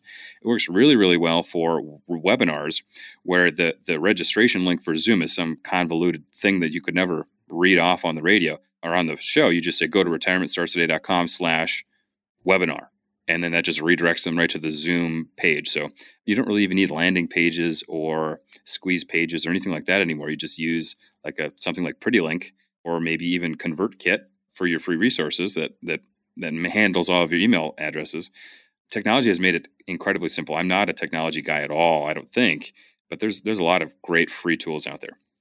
And so is that literally the kind of stuff that you do on the podcast? Every now and then you'll say hey, and if you want an additional toolkit on planning out your retirement, go to retirementstartstoday.com/toolkit, or we're doing a webinar on how to transition to retirement. If you're interested, go to retirementstartstoday.com/webinar and check it out. And just literally that's what you read off into the podcast from time to time.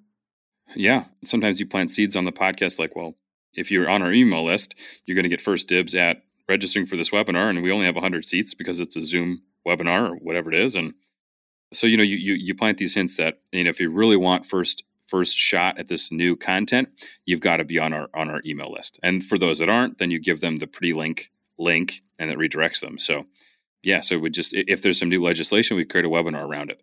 We've done webinars around health insurance in retirement, or taxes in retirement, or, just living off your savings in a crisis. Whatever news presents itself. I've got kind of this rule around content creation.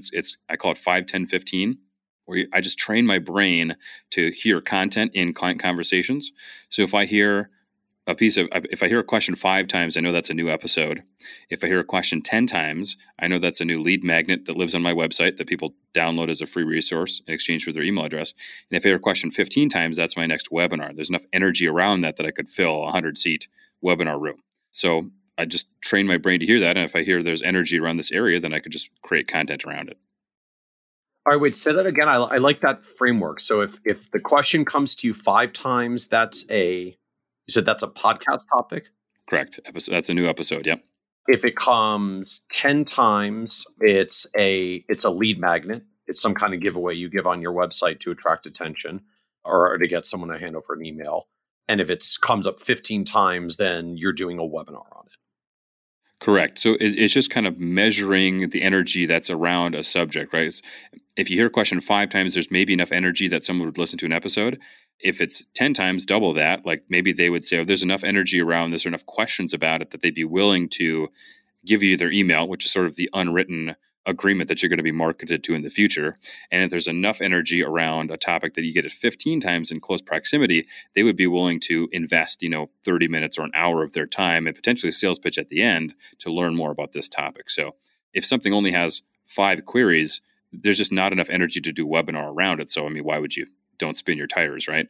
Because probably nobody's going to show up. But so just measure the energy around certain topics by just kind of either physically taking, making tally marks, or after you've been doing this a while, you can just kind of smell it. Just 5, 10, 15, it just measures the energy around, and then you can apply appropriate, content around whatever velocity is behind that topic. Well, and it makes an interesting point as well that I think often gets overlooked by people who haven't necessarily done content on an ongoing basis, whether you're blogging or video or podcast or whatever your medium of style is. I still, one of the most common questions that I get is, well, how do you figure out what to talk about every week or month or however often you do it?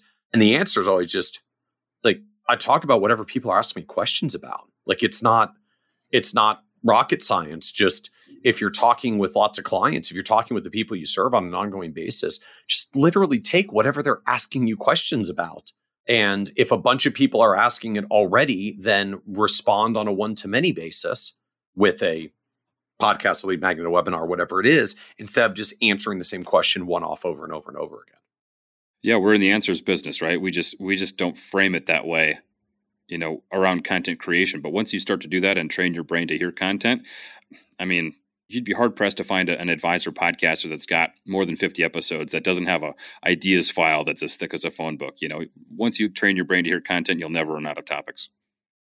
Yeah, we keep a running list of potential topics for the Nerd's Eye View blog, and there's it's an Evernote file. There's probably 300 or 400 topics in there. Like I can't write them as fast as the topics come up based on conversations with people of just what they're asking about, whatever they're going through that they're struggling with, right? Write the answer.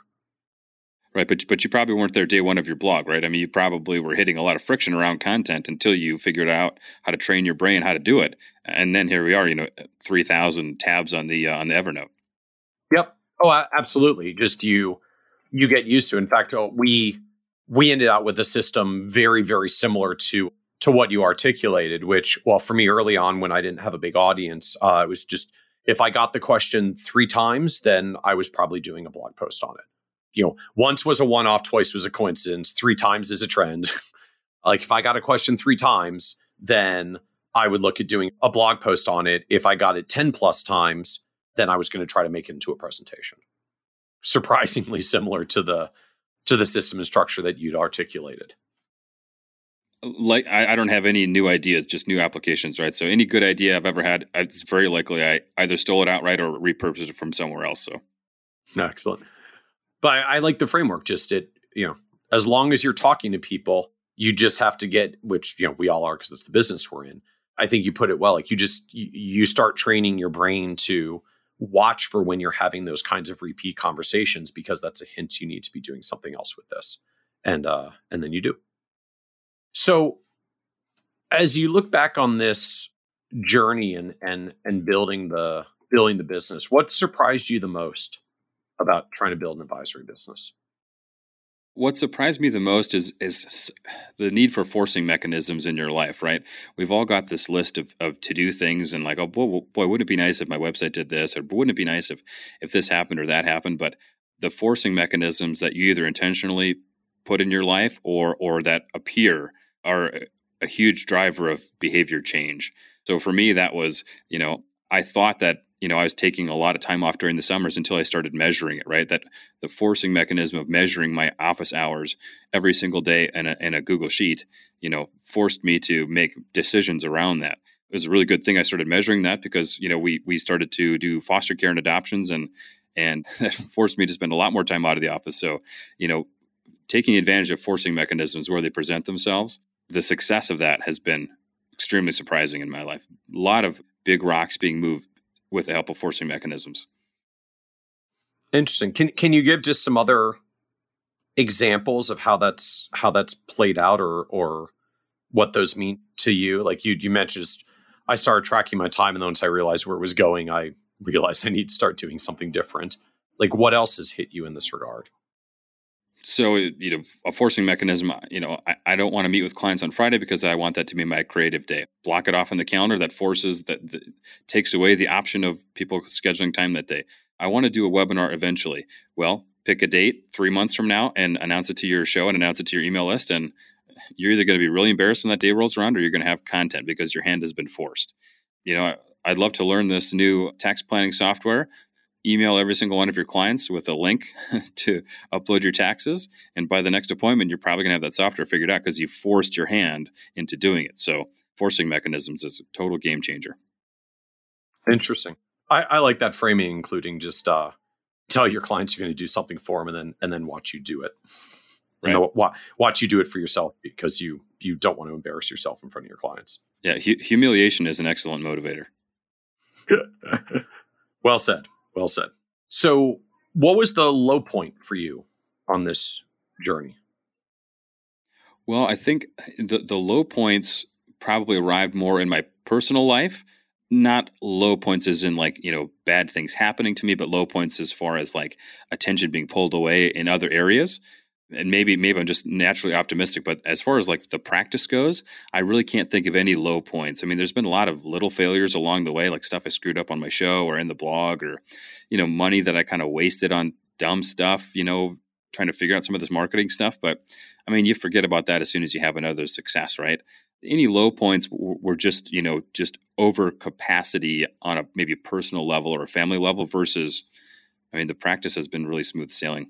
Maybe I'm probably just forgetting things that went wrong, but I feel really fortunate about how things turned out.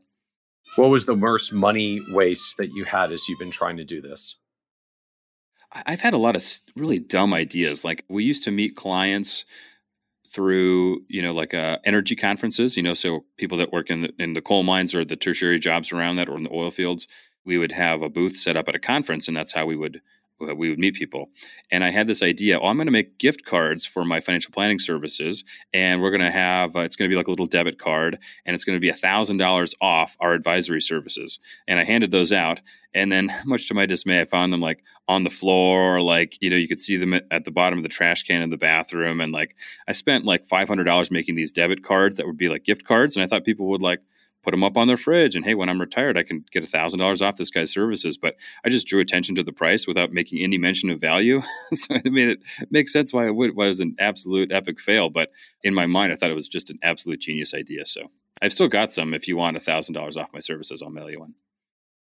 I feel like it's like the financial advisor equivalent of the calendar from the real estate agent, or like had a dentist that used to do this with like, give you something you put on your refrigerator as a magnet to remind you that they were there whenever it was you were selling your house or you needed your teeth cleaned. Just in the advisor context.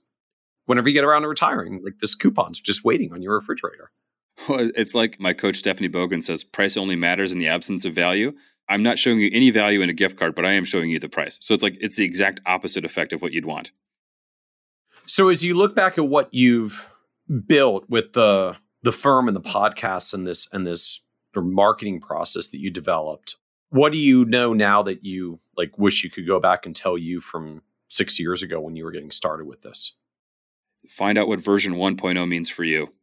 Don't get caught up in you want to think about where you want to be, right? You want to set goals, but you don't need to start with that in mind. One, you're going to wash out, or two, you're just going to delay your launch indefinitely because you're never going to get there. So I wish I would have told myself to start really slow, like 1 episode a month or 2 episodes, an episode a quarter. I don't know, something that under promise, over deliver, something I could easily have the capacity for and then improve over time, rather than, I tried to do everything all at once and I just ended up kind of throwing money into a wood chipper and throwing time into a wood chipper. And so I wish I would have said, do this, version 1.0, launch a podcast. Then version 2.0 is, start an email list or have a lead magnet or, map out what those 12 steps are and say, I'm not going to move on to step number 2 until I feel like I'm confident in step number 1. If I do all 12 steps at once, I'm just spinning my tires, wasting time and very likely wasting money. So I would have just said, get good at one thing before you move on to the next thing. Don't do it all at once. And was there any, I guess, either worry or pressure for you of just, I got a family, I've got young children, like I got to get the business going. I got to get the income up to a certain level. Because I think the most common challenge I hear for advisors that are sort of looking at that path or conversely, like struggling with the trying to go down this road too quickly is, I don't have time to wait. Like I don't have time to do 1.0 for a bunch of months or a year and then do 2.0. And then maybe by 3.0 in a few years, this thing will start getting going. Like I need clients now. Was that just not a pressure for you, or you just didn't feel that pressure on yourself? Well, and I've heard you talk about this in the past too. It doesn't cost a huge amount of money to run a firm. It's going to be your own personal expenses that limit your runway. And so we had been teaching Dave Ramsey classes forever, and we had been applying those ourselves. We didn't have any student loans. We had a small mortgage, no car payments, no credit cards. So we did have payroll. I suppose this would be a low point. I had to borrow against my IRA and then roll the money back within 60 days, like a couple times to make payroll in the early years. But I guess I did kind of forget about that. But I figured out, okay, I needed, roughly X million dollars and assets by the first year. I just had confidence that I was going to do that based on, relationships I had at the insurance company or skills that I learned or whatever. I never had any doubt that I would be able to do it at like a minimum viable product level. It wouldn't really be, if you're having 0% profit, you wouldn't want to hang out there for very long. So I knew I needed to teach classes at the local college to, adult enrichment classes to find clients. I needed to have try to, meet new people through my current clients. I don't do that anymore, but I knew that I needed to do something. And I had confidence that one of those somethings was going to work. Interesting. And so what else were you doing early on trying to get clients and revenue in the door while the podcast was building? Sounds like you just mentioned a few there that you were experimenting with, classes at the local college and networking meetings. So what were you doing to try to get clients going while the podcast was still building? Classes at the local college was great. Essentially the local community college does adult enrichment classes, which I still do because they're a lot of fun. But they'll advertise, living off your savings series or savvy Social Security planning, and they fill the room for you. And you teach them, and you're standing up at the front of the room with a sport coat on, so you're the expert, right? And some of those people might seek you out to be an advisor. You're not really allowed to overly sell yourself, but people can draw conclusions. There was a few coal mining companies and energy companies in town, so you would learn, the ins and outs of their pension plan, the NRECA pension plan, and how the lump sum is calculated and how the pension is calculated. And people would tell their friends that this guy knows the details of this plan. You should go talk to him. And so before it was new school stuff in podcasting, the first half of my firm was built by the old school ways. Because I saw that, these people were aging out of the coal mines, I knew I needed to figure out the next thing. And because I live in North Dakota, I needed to get on Google. I needed to create content in some way. Got hooked up with FinCon, got hooked up with Jeff Rose. I knew that I had a really good guess as to what the future looked like. So I just got a couple of years ahead of myself while there were still people retiring from the traditional ways and said, I gotta nurture this future thing, whatever it's going to end up being. So what advice would you give to younger and newer advisors looking to start a firm today and go out on their own? Be willing to grow slow, because if you take on clients that aren't a good fit for you, either they're outside of your niche or they're heavy in some other area that's not your main area of expertise, you're just going to have to undo that damage later on, which is something we did have to do. Taking on people that you just know deep in your soul are not a good fit. So I would say give yourself permission to grow really slow. we see, the averages of like big firms or in your state, an RIA is X size on average. Don't pay attention to that. Set your own goals and be willing to grow slow so that you don't have to undo some mistakes in the future. Which I guess goes back to the other point of, and have your own financial house in order with, managing debt and managing your own spending so that you've got the runway to be able to do that for a longer period of time. Right. And for me, that was a living the Dave Ramsey lifestyle. I drove a 2004 hail damaged Buick Century until like 6 months ago. I mean, so you just live that lifestyle and eventually it'll grow on you and it'll become sort of a badge of honor. But that was a great reason why I could launch the firm I had, because my personal overhead was super low. So what comes next for you? What comes next from here? Over the next 18 months until my 40th birthday, we're going to find 20 clients from our podcast, and then we're going to close our door to new clients. At that point, I would be really interested to create a course for my podcast listeners, the 70% that are do-it-yourself investors, and maybe explore some other things around financial media, other opportunities that might present themselves. Maybe syndicating content, or maybe taking some forays into like traditional radio. There's a lot of shiny things in the world that I'm sort of pushing off until I hit this one big goal, and then just sort of I would have the time capacity, because I'm not prospecting or marketing anymore, to do other interesting things with the show. Maybe entertain advertisers, maybe entertain affiliate relationships, or creating a course or creating a private community. And there's a lot of really fun things that some advisors are doing and some non-advisors that are in similar spaces that I think would be a lot of fun.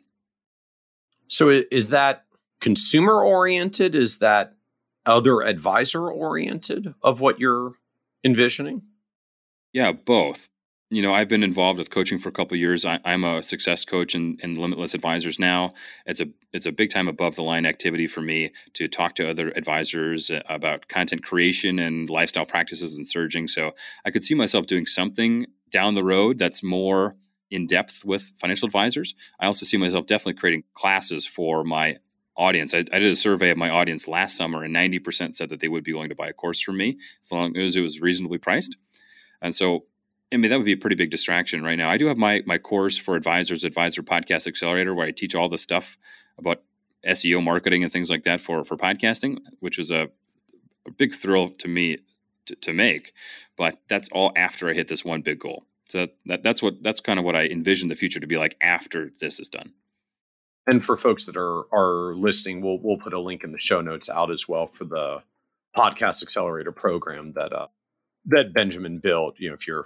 If you're curious to actually go this route and try it out yourself, to me, I'm just fascinated by all the different ways that we're able to build. Was doing another webinar recently, and someone kind of said, if you want to do if your goal is a lifestyle practice where you don't necessarily want to build like not only a giant team and infrastructure, but you don't necessarily want to build like a big giant marketing apparatus because you're not necessarily trying to grow indefinitely. What do you do for marketing as a lifestyle practice? And the answer I ended up saying is, well, you pick something that's lifestyle marketing. Like you do something that's a reflection of you that you enjoy, because then it's not really going to feel like marketing. You're just doing a thing that you happen to be personally interested in. And you set it up in a way that happens to drive some business opportunity and growth. And so I feel like you've found that pathway of lifestyle marketing yourself. Like I want to be focused in a niche, and I like talking to people, but I don't really like doing writing. So I'm not going to do a blog. I'm going to do a podcast. And then you just went after it. I think that answer is going to be podcasting for a lot of financial advisors, especially with the things that Google has planned for podcasting. iTunes used to have an 80% market share in podcasts. It's something closer to 50-50 with Google now. Google has set out they have the goal of doubling the podcast audience over the next few years. So if you think it's, there's 1 million podcasts in Apple Podcasts, if you think it's too late to start, Google's about to double the audience for shows. So you have not missed the Financial Advisor podcast boat if you're curious. It's a good point to make. All of us poor Android users are finally going to get our podcast day now.